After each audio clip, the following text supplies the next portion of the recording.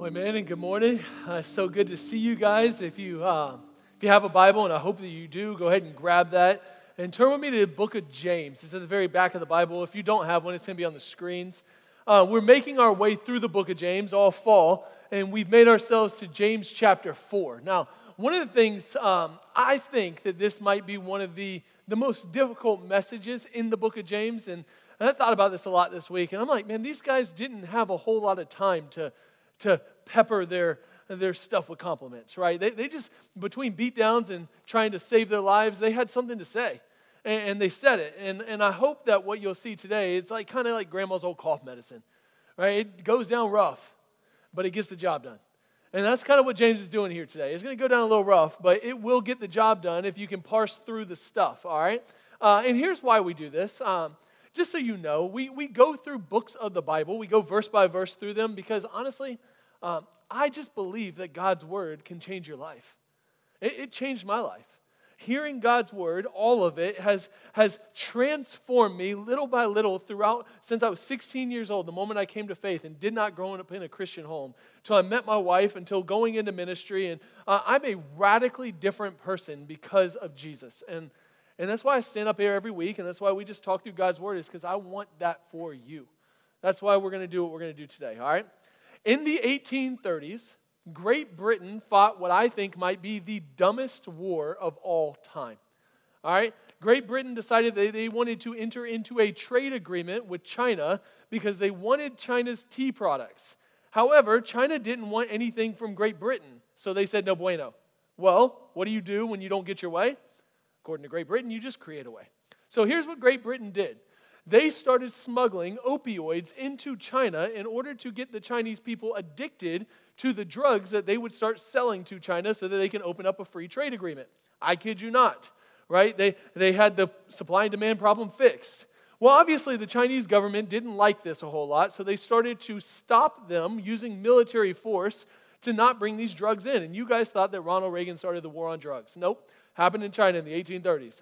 So here's what happens. The Brits bring in the Royal Navy to force a free trade agreement with China in order to force them to allow them to bring 7,000 pounds of opioid into China via gunpoint, and it resulted in China giving up Hong Kong and 5 different ports to the British Empire. So if you didn't know, that's how China lost Hong Kong to the British Empire, and it resulted in what I think is one of the dumbest wars of all time, which is what most conflicts are. If you really think about it, most conflicts that we see are started over trivial matters, aren't they? Whether it be land, like land that we think is important, or language or cultural distinctives, most of the conflicts in human history don't start because of true injustice. They start over selfish ambition. Now let me just ask you, what about the conflicts in your own life? If you're anything like me, I get into a fight with my wife, and about 45 minutes later, I don't even know why we started fighting in the first place. And that really gets me in trouble. She's like, do you remember why we started arguing? I'm like, I stopped listening 10 minutes ago, I'm going to be honest with you. And it gets me in trouble. Because reality is most of the conflicts in our lives don't actually happen with true injustice. They happen because of selfish ambition and trivial matters. But here's something that we know. Conflict is a part of life. No matter where you are or who you are, there is going to always be conflict around you and inside of you. And what I want to show you today is where the source of that conflict comes from and how to actually deal with it at a heart level. That's what James chapter 4 is about. So again, if you have your Bible, jump in with me at verse 1. Here's what James says. What causes quarrels and what causes fights among you? Is it not this, that your passions are at war within you? All right, we have to stop right here just for a second, and I need to address what James is saying because this is going to be the most important thing you're going to get out of the whole message. James is going to lay out the argument that all of your conflict that you deal with, whether it be work conflict, relational conflict, marital conflict, it has nothing to do with what's going on out there. It has everything to do with what's going on in here. That's the whole point. What's going on inside of your heart? Is it not that there's passions at war within you? So James says, you desire, you do not have, so you murder. You covet, you cannot obtain, so you fight and you quarrel. Now listen, the scholars believe that James is being literal here. Now in the first century church, they were literally killing each other over stuff. They were fighting because what they wanted was at the source of every single war and every single conflict is the same. You desire something so badly that you take it. I mean, is that not what happens? right? Literally every war that's ever been started has its roots there. And here's what I love about the church. The church is a place that brings people together that have absolutely nothing in common. We have people from different backgrounds. In the first gathering, I was looking out at the crowd. There was literally somebody sitting from Australia, from South Africa, and from Nigeria, a couple seats away from one another. And we all come into this room because we are gathered under the name of Jesus. The thing that brought us together is Jesus, and we would never spend any time together if it wasn't for that. Churches are filled with people who have different political opinions. Whether or not they tell you or not, there are people who have massively different political opinions in this room. And if you knew what they were, they would probably fight with you out there. And yet we are in this place because we are united under something bigger. People from different backgrounds, people from different worldviews, people from different socioeconomic backgrounds that would never spend time together outside or shop in the same places come together because of Jesus. And that's what makes the church absolutely beautiful and really hard. By the way, we are all in a maturation process. You know what that means? That means, contrary to my popular belief, you haven't arrived yet. Which means that you are dealing with stuff and God is working in you too. So there's something going on inside of every single one of us at the same time that God is building together, and it's messy. Now think about what the first century church would have looked like. Remember this, James writes this book. It's the earliest written book in the New Testament, and he's writing this to the church who is scattered throughout the world. James, the half-brother of Jesus, he is the bishop at the church in Jerusalem, the very first church, and these brothers are scattered all over the world, and they're brought together because of Jesus. So these would have been social outcasts and Jewish elites. Now think about it. They're in the same room, and the reason why they're social outcasts is because of the Jewish elites. Right? So they're sitting down together. These would have been Roman citizens who had family that probably participated in your refugee status. These were people jockeying for position. Religious zealots that scholars would tell you were killing people and destroying churches because they wanted to get their own way. All of these people are sitting in church together, and James looks at them and he says, what's causing these fights among you? They're not trivial. They're a big deal because there's deep hurts that will divide the church. Now watch this though. But James's point is, of all people, you should be different. Because you're people that understand amazing grace. See, if you understand the gospel at its roots, James is like, man, don't you understand that Jesus died in your place and that none of you sitting in this room sits here because you deserve anything, but because the undeserved grace of Jesus in your place. So you should be people of all people that give amazing grace because that's at the heart of the gospel. When you come into the church, you're not enemies anymore. You are family, united under the blood of Jesus. Yes, of course, James is like, there's crazy uncles in the room. We got that. And if you don't know who they are, it might be you. There are people in here with all kinds of different beliefs that would divide us out there. There are cat people in the room. We don't get it, but they're here, and we love them anyway. The point is this, is the church was filled with people like me, sinners. People who have received amazing grace. And that should unify us, but it doesn't always work out that easily. And here's why, because the conflict isn't out there. The conflict is inside of here. Now here's the deal.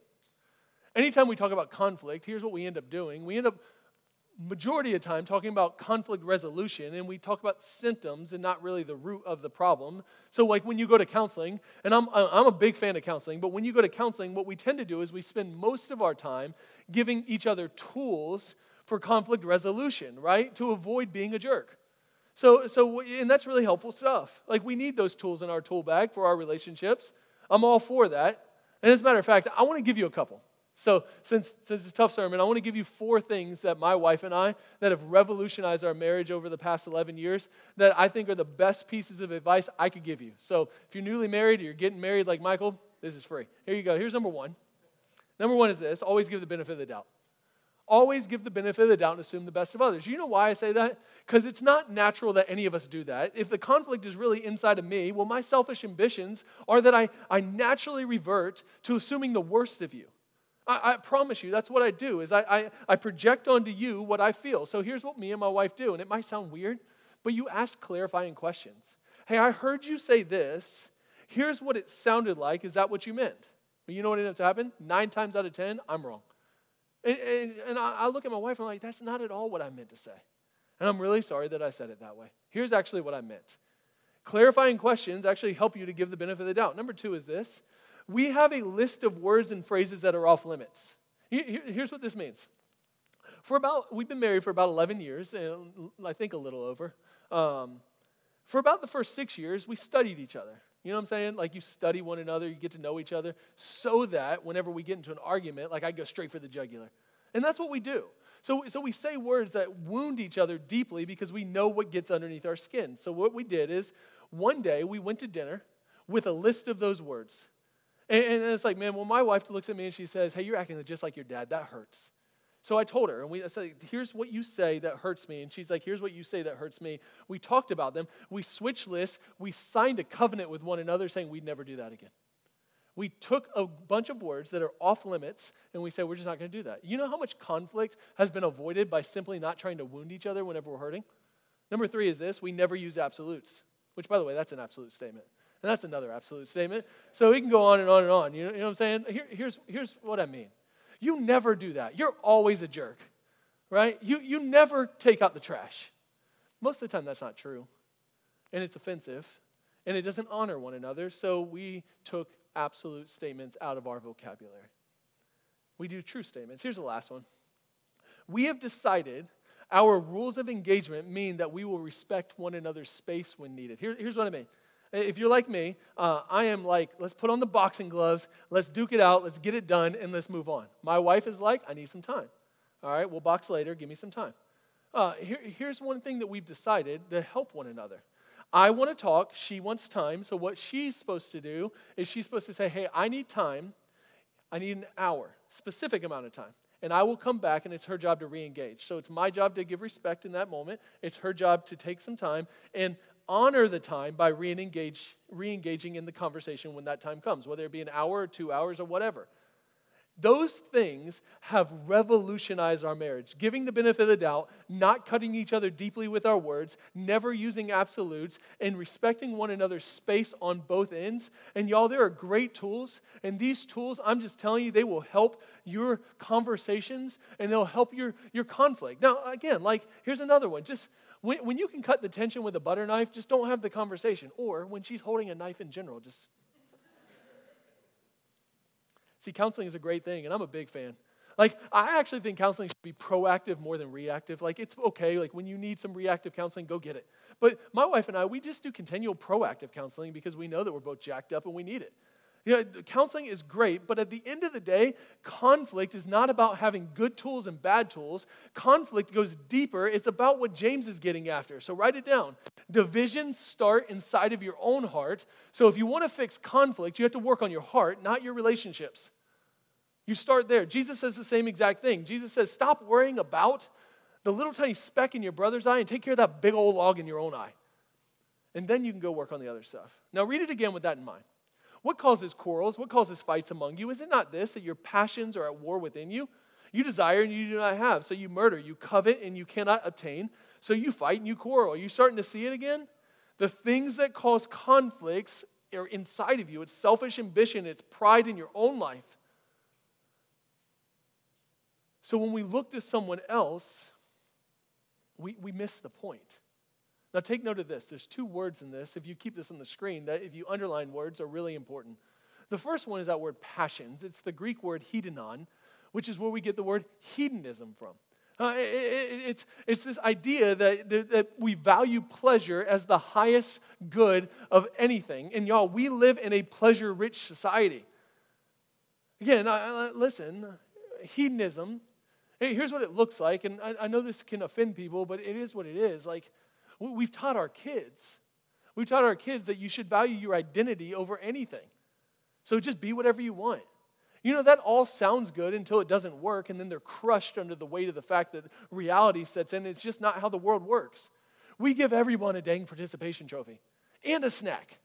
I got 4 kids. Do you know how much money I've spent on snacks after games?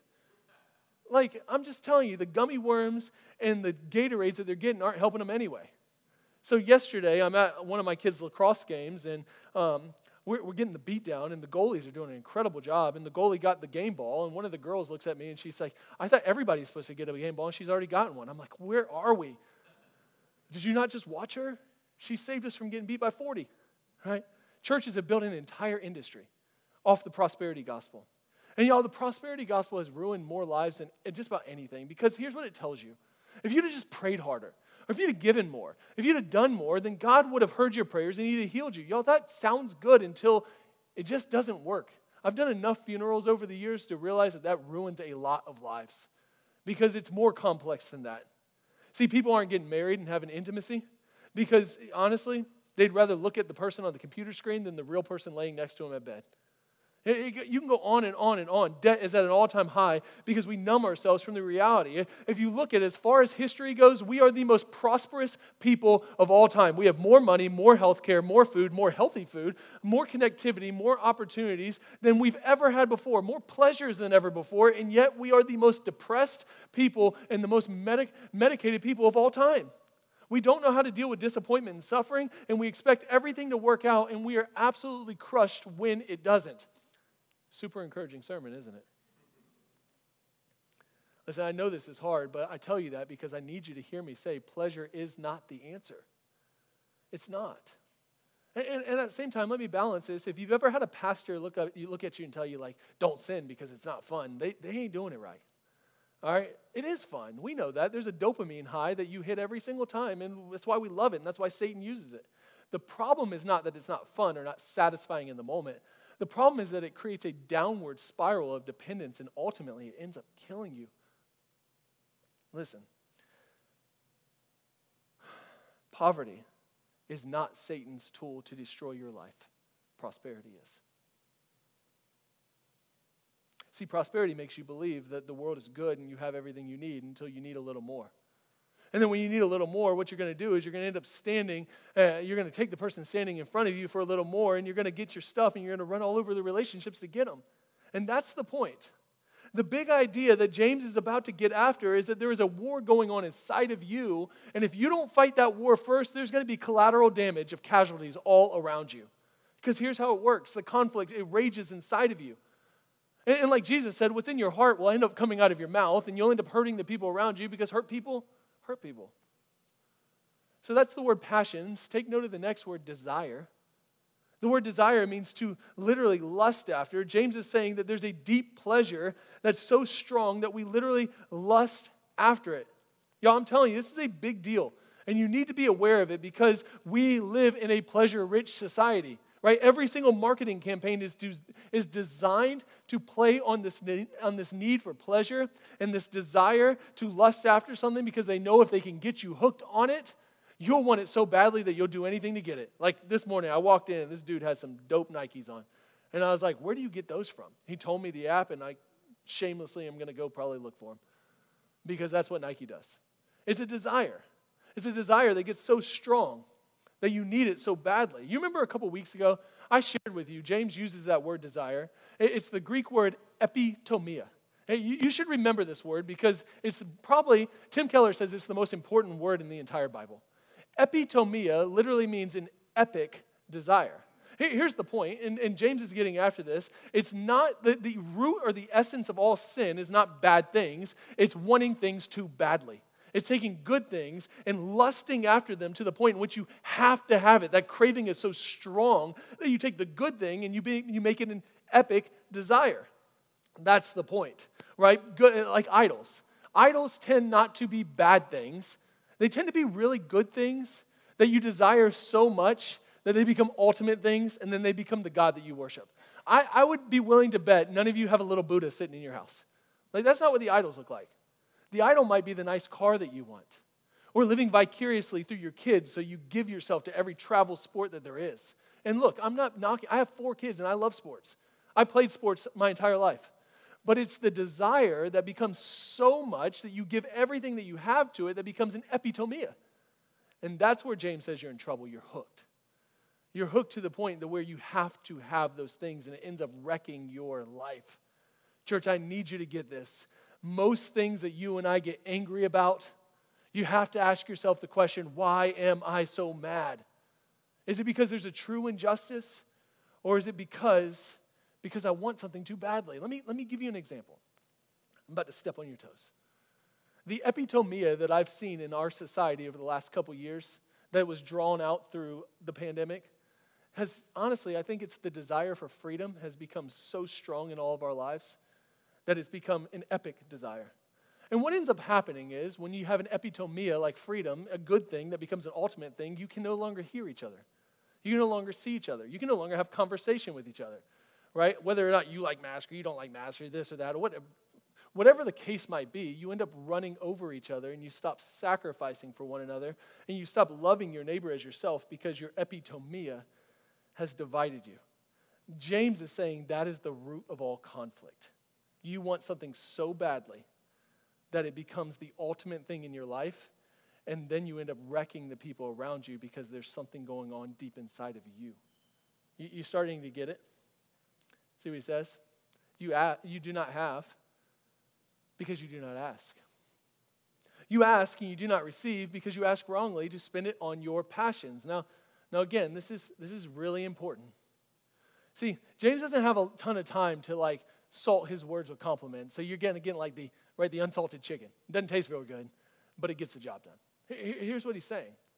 When you have an epitomia in your life, an epic desire for something that you want so badly, what you'll end up doing is you'll end up praying that God would provide it for you. God, I don't like my wife. Please give me a new one. You know what God doesn't do? He doesn't answer that question. He never gives you that. And so what you end up doing, watch this, is you end up stop praying because he doesn't answer those prayers. And then you end up falling deeper and deeper and deeper into isolation. Like the counselor David Powelson used to say, mutant things always grow in secret gardens. So you become mutant. And James is saying what ends up happening is when God doesn't answer your prayers because he knows that they will ultimately hurt you, what you do is you start isolating yourself even from God. You do not have because you do not ask. And even when you do ask, you ask wrongly to spend it on yourself. Now look at the contrast that Jesus says in Luke chapter 11. Jesus says this, and I tell you, ask. Ask and it will be given, seek and you will find, knock and it will be open to you. For everyone who asks receives, and the one who seeks finds, and the one who knocks it will be open. What father among you, Jesus says, if his son asks for a fish, would instead of a fish give him a serpent? Or if he asks for an egg, will give him a scorpion? Now watch this. If you then, who are evil, know how to give good gifts to your children, how much more will your heavenly Father give you what you ask for? No. That's not what he says. He says, we'll give you the Holy Spirit to those who ask for him. It's subtle, but watch this. God doesn't give you your desires when you ask for them. He gives you more of himself. And as he gives you more of himself, he actually changes your desires. And as he changes your desires and you pray, you actually pray the will or the desires of God. Now watch this. This is why this is so important. It's not a one-for-one, but watch.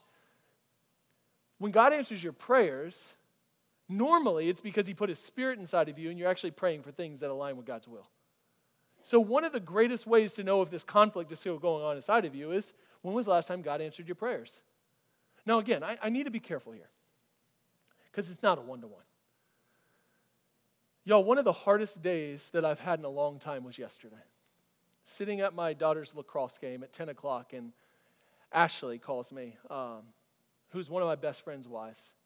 And she says, Mark's probably not going to make it through the day. He's dying of cancer. Mark officiated my wedding. He's been a mentor through my life. And I got in the car and drove 4.5 hours down there and just cried, took his high school kids to dinner, held him, watched my friend dying in front of me. And we've prayed hard for him. Hard. And God's not answering those prayers. And listen to me. It's in those moments that you have to remember the goodness and the character of your God, and you have to apply the principle of assuming the best of him too. Sometimes God allows you to suffer because he knows better than you do what he wants to do. I just make it trivial. Sometimes my kids ask me for some really dumb things. You know what I'm saying? Like my daughter, my 9-year-old might be like, Dad, I need to blow dry my hair. I might as well do it in the bathtub as I'm washing my body. No, you're not going to do that. I know it sounds efficient, but you're not. And she doesn't see the train wreck coming, right? But my job as her dad is to stop the train wreck that I can see 4 steps ahead that she'll never be able to see, and she feels the injustice of that. A good father that we have in heaven knows what we need, and what he also knows is that Mark is just one veil away from a new body. And I'll never be able to understand it. neither will you. And one day what I'll do is I'll stand around the throne room of God watching him with a cancer-free body, and we will talk about it, and it will all make sense. Like J.R.R. Tolkien said, one day God is going to make all the sad things become untrue. But until that day, I go back to what I know about the character of God, and I know that he died in my place. He rose from the dead to give me new life, and he loved me so much that he stepped off of his throne in heaven to live my perfect life and die my death. And until that day, what I'm going to do is I'm going to trust him when none of it makes sense. That's one side. And now, balance that tension with oftentimes God does answer your prayers when your will aligns with his. And the question we have to ask ourselves is, why do I pray what I pray? Here it is. I mean, it's so simple. Your motives matter. Do you pray to ultimately get something from God, or do you pray to get God? Because at the end of the day, that's what prayer does. It aligns you in a relationship with your Father.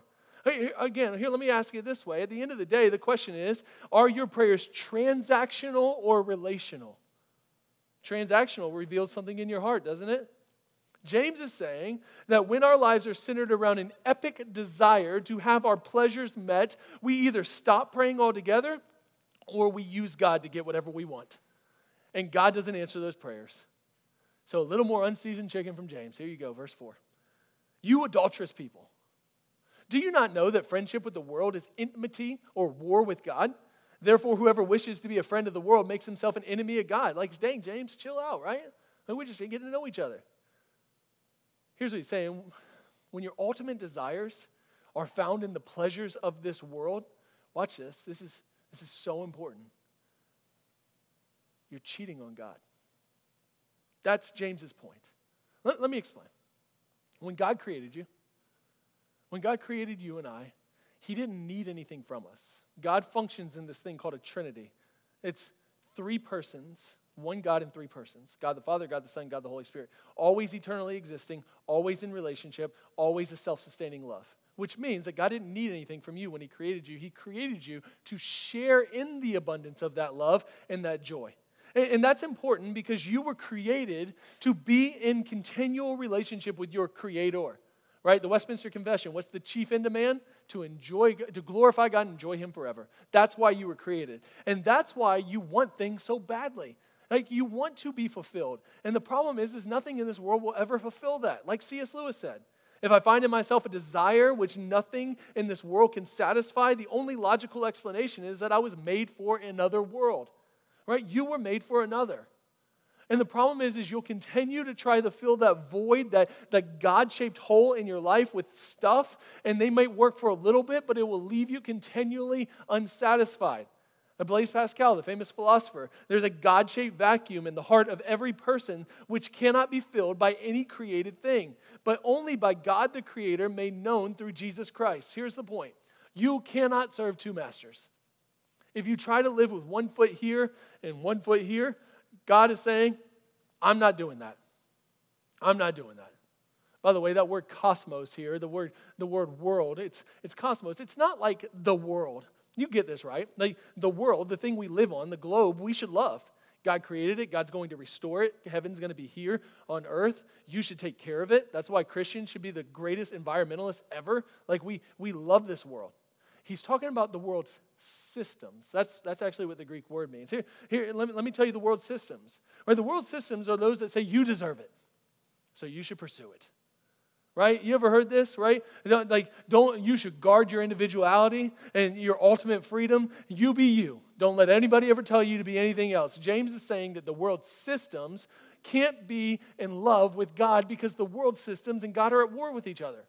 So if you love the world systems, you're going to be at war with God. Jesus came to destroy the systems of this world. He came to build a new kingdom, a different kingdom, a better kingdom. Like I told you last week, you're either bringing God's kingdom down or you're bringing Satan's kingdom up. There is no third option. So let's drill down on this a little more. You see what James is saying? I want you to get the logical point. He begins by saying the war is not out there. That's so important. The war's in here. Now watch this. He actually goes a little deeper. The war is actually between you and God. If you love the world, you're at war with God, he says. Right? Did you not know that enmity with God is to be in love with the world? See where he's going with this? Our ultimate problem is between us and God. Now watch this. This is so important. He's not actually talking to unbelievers. He's talking to the church. See, it's one thing to say, of course, like you guys out there, like we like to do that blame shifting stuff. But what he's saying is, church, this is for you. When you love stuff more than you love God, when you love the pleasures going on around you more than you love God, then there's a problem. And by the way, let me just tell you, God doesn't want you not to love pleasure. He created pleasure, right? He just says that when it's your ultimate desire, you've missed the point. And it destroys the relationships, and it destroys the King of the universe's relationship with you. So verse 5, or do you suppose it is of no purpose that the Scripture says he yearns jealously over the Spirit that he has made to dwell in us? Listen, God's not jealous of you. He is jealous for you. You know there's a difference there? Let me explain it. I am jealous for my wife. Man, I love my wife. I love my wife so much. She is beautiful on the inside and outside. She's a fantastic mom. She's a great partner. She's my best friend. When we got married 11 years ago and I said I do, I didn't stop pursuing her. I pursue her more and more every day. And the longer we're married, the more in love with her I am. And if you don't believe me, come try her and see if I don't just Chuck Norris roundhouse kick you right in the throat. You know why that's important and why it's a little offensive? Because that's how God feels about you. He's jealous for you. He will fight for you. He put a down payment on your life by fighting evil in your place. Like a good husband, you better believe that if you ever come at my wife, I'm coming at you. You better believe that if Satan ever comes at you, or if evil ever comes at you, you have a God that's jealous for you. He's not sitting back on the sidelines being like, yeah, have at it. No, God is jealous for you, and he loves you like a kid who's jealous for the love of their parents, who just wants it. That's how God is for you. And James is saying that he has put his Spirit inside of you, and he is jealous for you. And even if you choose to walk away from God at times, he continues to pursue you. There's a story in the Old Testament about a prophet named Hosea. And God tells Hosea, I want you to go get this wife, and her name is Gomer. There's two problems with this. Number one is Gomer is the worst name ever, right? I don't know anybody that's like, we got to name our kid Gomer. And she's a prostitute. Imagine being a prophet who has had a clean life, and God looks at you and he says, I want you to go take her that nobody else wants, but everybody's used. So he does. He listens to God, and he goes and takes her and gets married, and they have a house together and a family together, and then she goes back into prostitution, and God says, go get her again. I want you to relentlessly pursue her, and I want you to change her life, and I want you to sacrificially love and serve her because it's a picture of what I'm going to do for you. See, we like to be the hero of the story. Bad news, in the story, you're Gomer. Jesus is Hosea. That's how God feels about you. Relentlessly pursuing you. And James is like, don't you get it? The Spirit that he has put inside of you, he's done that because he loves you. Like, do you know what happens when you get married? When you get married, you don't just sign a legal document. What happens is something spiritually changes inside of you where you actually become a new being. You become one flesh according to Scripture, right? When you get the Spirit of God inside of you, 2 Corinthians 5:17 says, therefore, if anybody is in Christ, he is a new creation, a new being, a one flesh with the God of the universe who lives inside of you, who knows you better than you even know yourself, who is changing you from the inside out. You belong to God. And God is saying, I'm jealous for you. I want you. I want you. See what I'm saying? The Spirit of the living God lives inside of you, and it doesn't really matter what you've done in your past. You realize this. God knows that. And he still chose you before the foundation of the earth. It doesn't really matter what you're going to do in your future. He knows that, and he's running relentlessly to you and pursuing you. So stop feeling shame and come back home. Right? Stop living in guilt because the Father is ready to receive you. Stop holding yourself back. You got married to a good husband, the God of the universe, who will change you and cherish you and love you and pursue you. So here it is, verse 6. But he gives more grace. Therefore it says, God opposes the proud but gives grace to the humble. See, that condemnation is not waiting on you when you come back to the Father. Grace is. Do you realize that there is more grace in God than sin in you? You cannot out-sin God's grace. All you have to do is humble yourself to come back. The story of the prodigal son. Right? When the prodigal son finally turns around to come back home, do you know what he sees? He doesn't see God. He doesn't see his father on the couch mad at him, grumbling. What does he see? He sees the father of his youth relentlessly pursuing him, to the point in which, I love this, Tim Keller says it shouldn't even be called the prodigal son. It should be called the prodigal God. Because the God is the one who relentlessly and recklessly pursues us. James is saying, hey, when you get this, it's not really that harsh what James is saying. James is saying that God loves you and he wants you to realize everything that he has done to have you. Like James watched his half-brother Jesus, who he didn't actually believe in until he died. Watch his half-brother Jesus give up his life to be in relationship with you, to be beaten, to be hung on a cross. And James is looking at you saying, don't you get it? Don't you get it? The undeserved grace of our God who wants you, who pursues you, who wants to be in relationship with you. See, you want to know how to deal with conflict? You have to go back home. I mean, until you fix what's in here, all that will go out there. There will always be conflict around you. So God created you to be in this unconditional, loving relationship with him.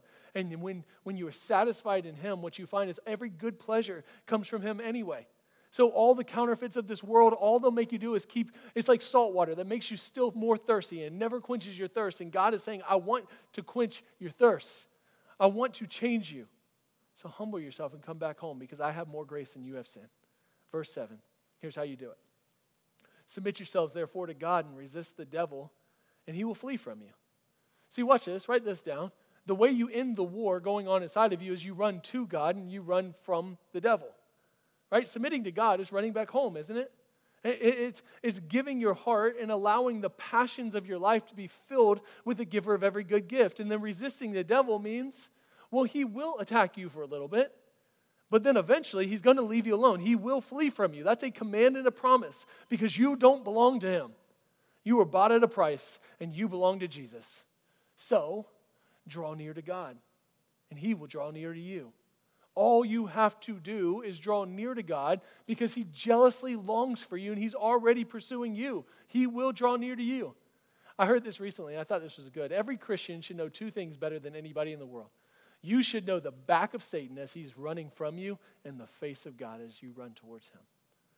Those should be the two things you know better than anything. And I'm just telling you, if you will do that, he will satisfy you in the deepest of ways. That's where contentment comes from. And when you're content in God, you can enjoy the things of this world. When you're satisfied in God, you enjoy one another.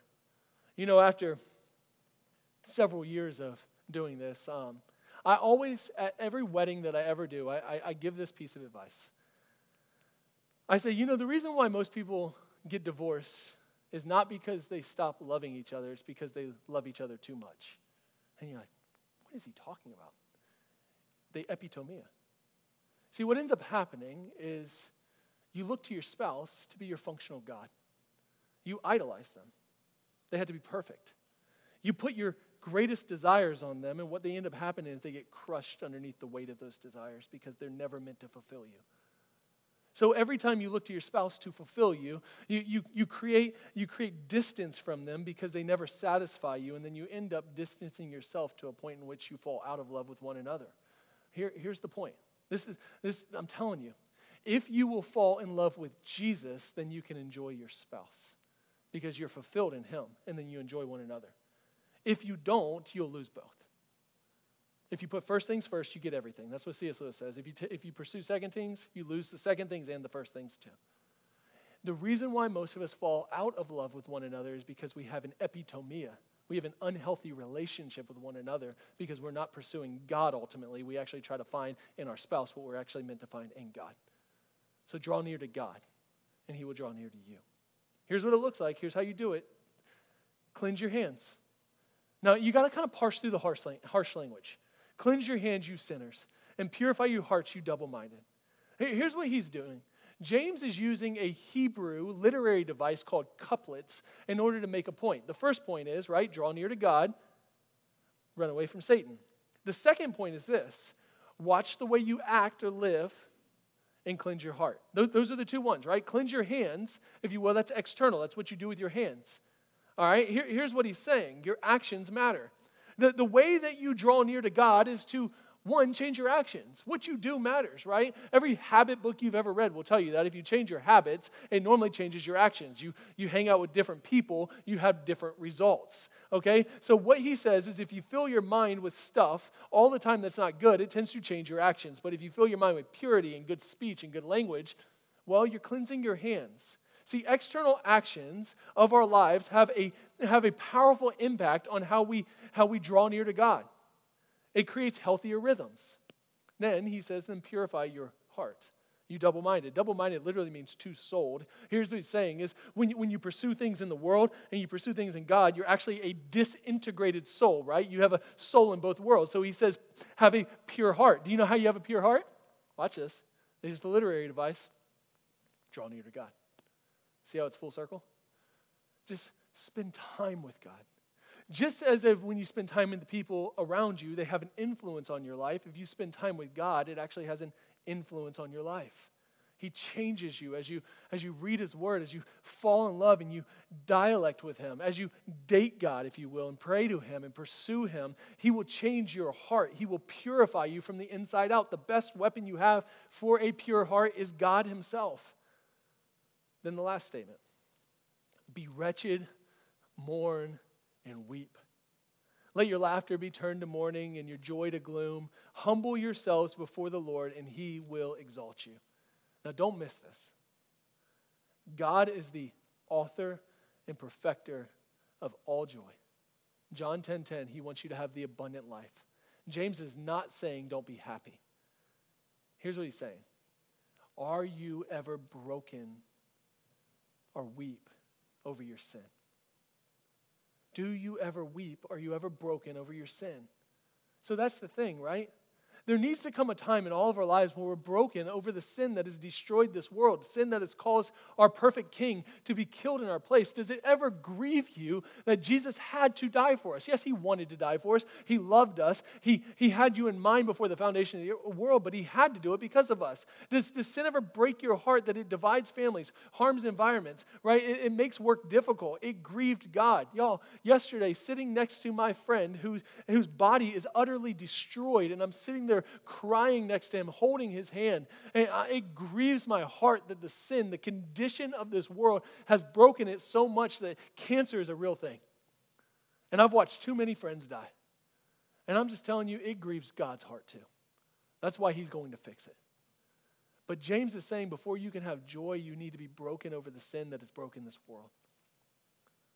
See, the end of the story is, though, that we have a Philippians 2 God. You know Philippians 2, the great Christological hymn that God humbled himself even to the point of death on a cross. And because he humbled himself, God will highly exalt him. That's the same formula for the Christian life. If you will humble yourself, God will exalt you. And I told you this last week, the word humility in the Bible is never a noun, ever. It's always a verb. You're not a humble person, you humble yourself. It's an action. It's what you do. If you will humble yourself, if you will grieve over that, watch this, joy will come in the morning. You won't have inner conflict anymore, but you'll have peace. You won't long for war that is within you. You will have a family around you that you'll be united with. The gospel is the greatest news ever, but it has to start with the bad news that the gospel had to take place because the sin of this world has corrupted the world, and yet we have a God who's so amazing. So amazing. That before you and I were sinners, before you and I did anything good or bad, Christ died for us. You ever notice that James starts off this whole section by saying you. But then he ends by saying God. See, it's amazing. The solution isn't you, it's God. It's stepping off of your throne and submitting to God's throne that changes you. It's taking you off the top and submitting yourself underneath God that changes you.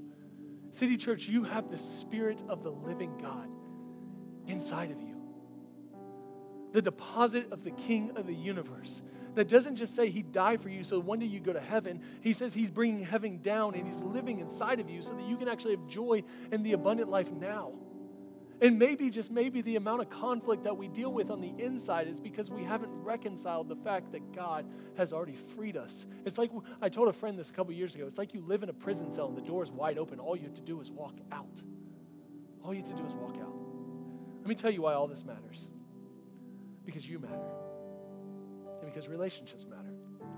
And because this world is falling apart in pursuit of fulfillment that's only found in Jesus. And God is looking at you saying, I've already given you this gift. And I want you to be transformed by the renewal of your mind. And then I want you to worship me, and then I want you to go send that to your neighbors, to your friends. I want you to belong, and I want you to be sent. I want you to have balance in your life, because I'm going to use you to change the world. It's the greatest gift imaginable. And listen, y'all, I don't say this to guilt you, but life is short. It is. And I told my friend this yesterday. I'd rather have a short life that's worth living than a long life that's wasted. And he had a short life that's worth living. I want that for you. Not a short life worth living. I want you to have a long life worth living. I really do. But I want you to have a life worth living. And he offers that. You want to deal with what's going on inside of your heart? James tells you how. It's through Jesus. I'm telling you. After 15 years of being a pastor, it's the only message I have. God wants to change your heart. And all you have to do is submit. Open hands.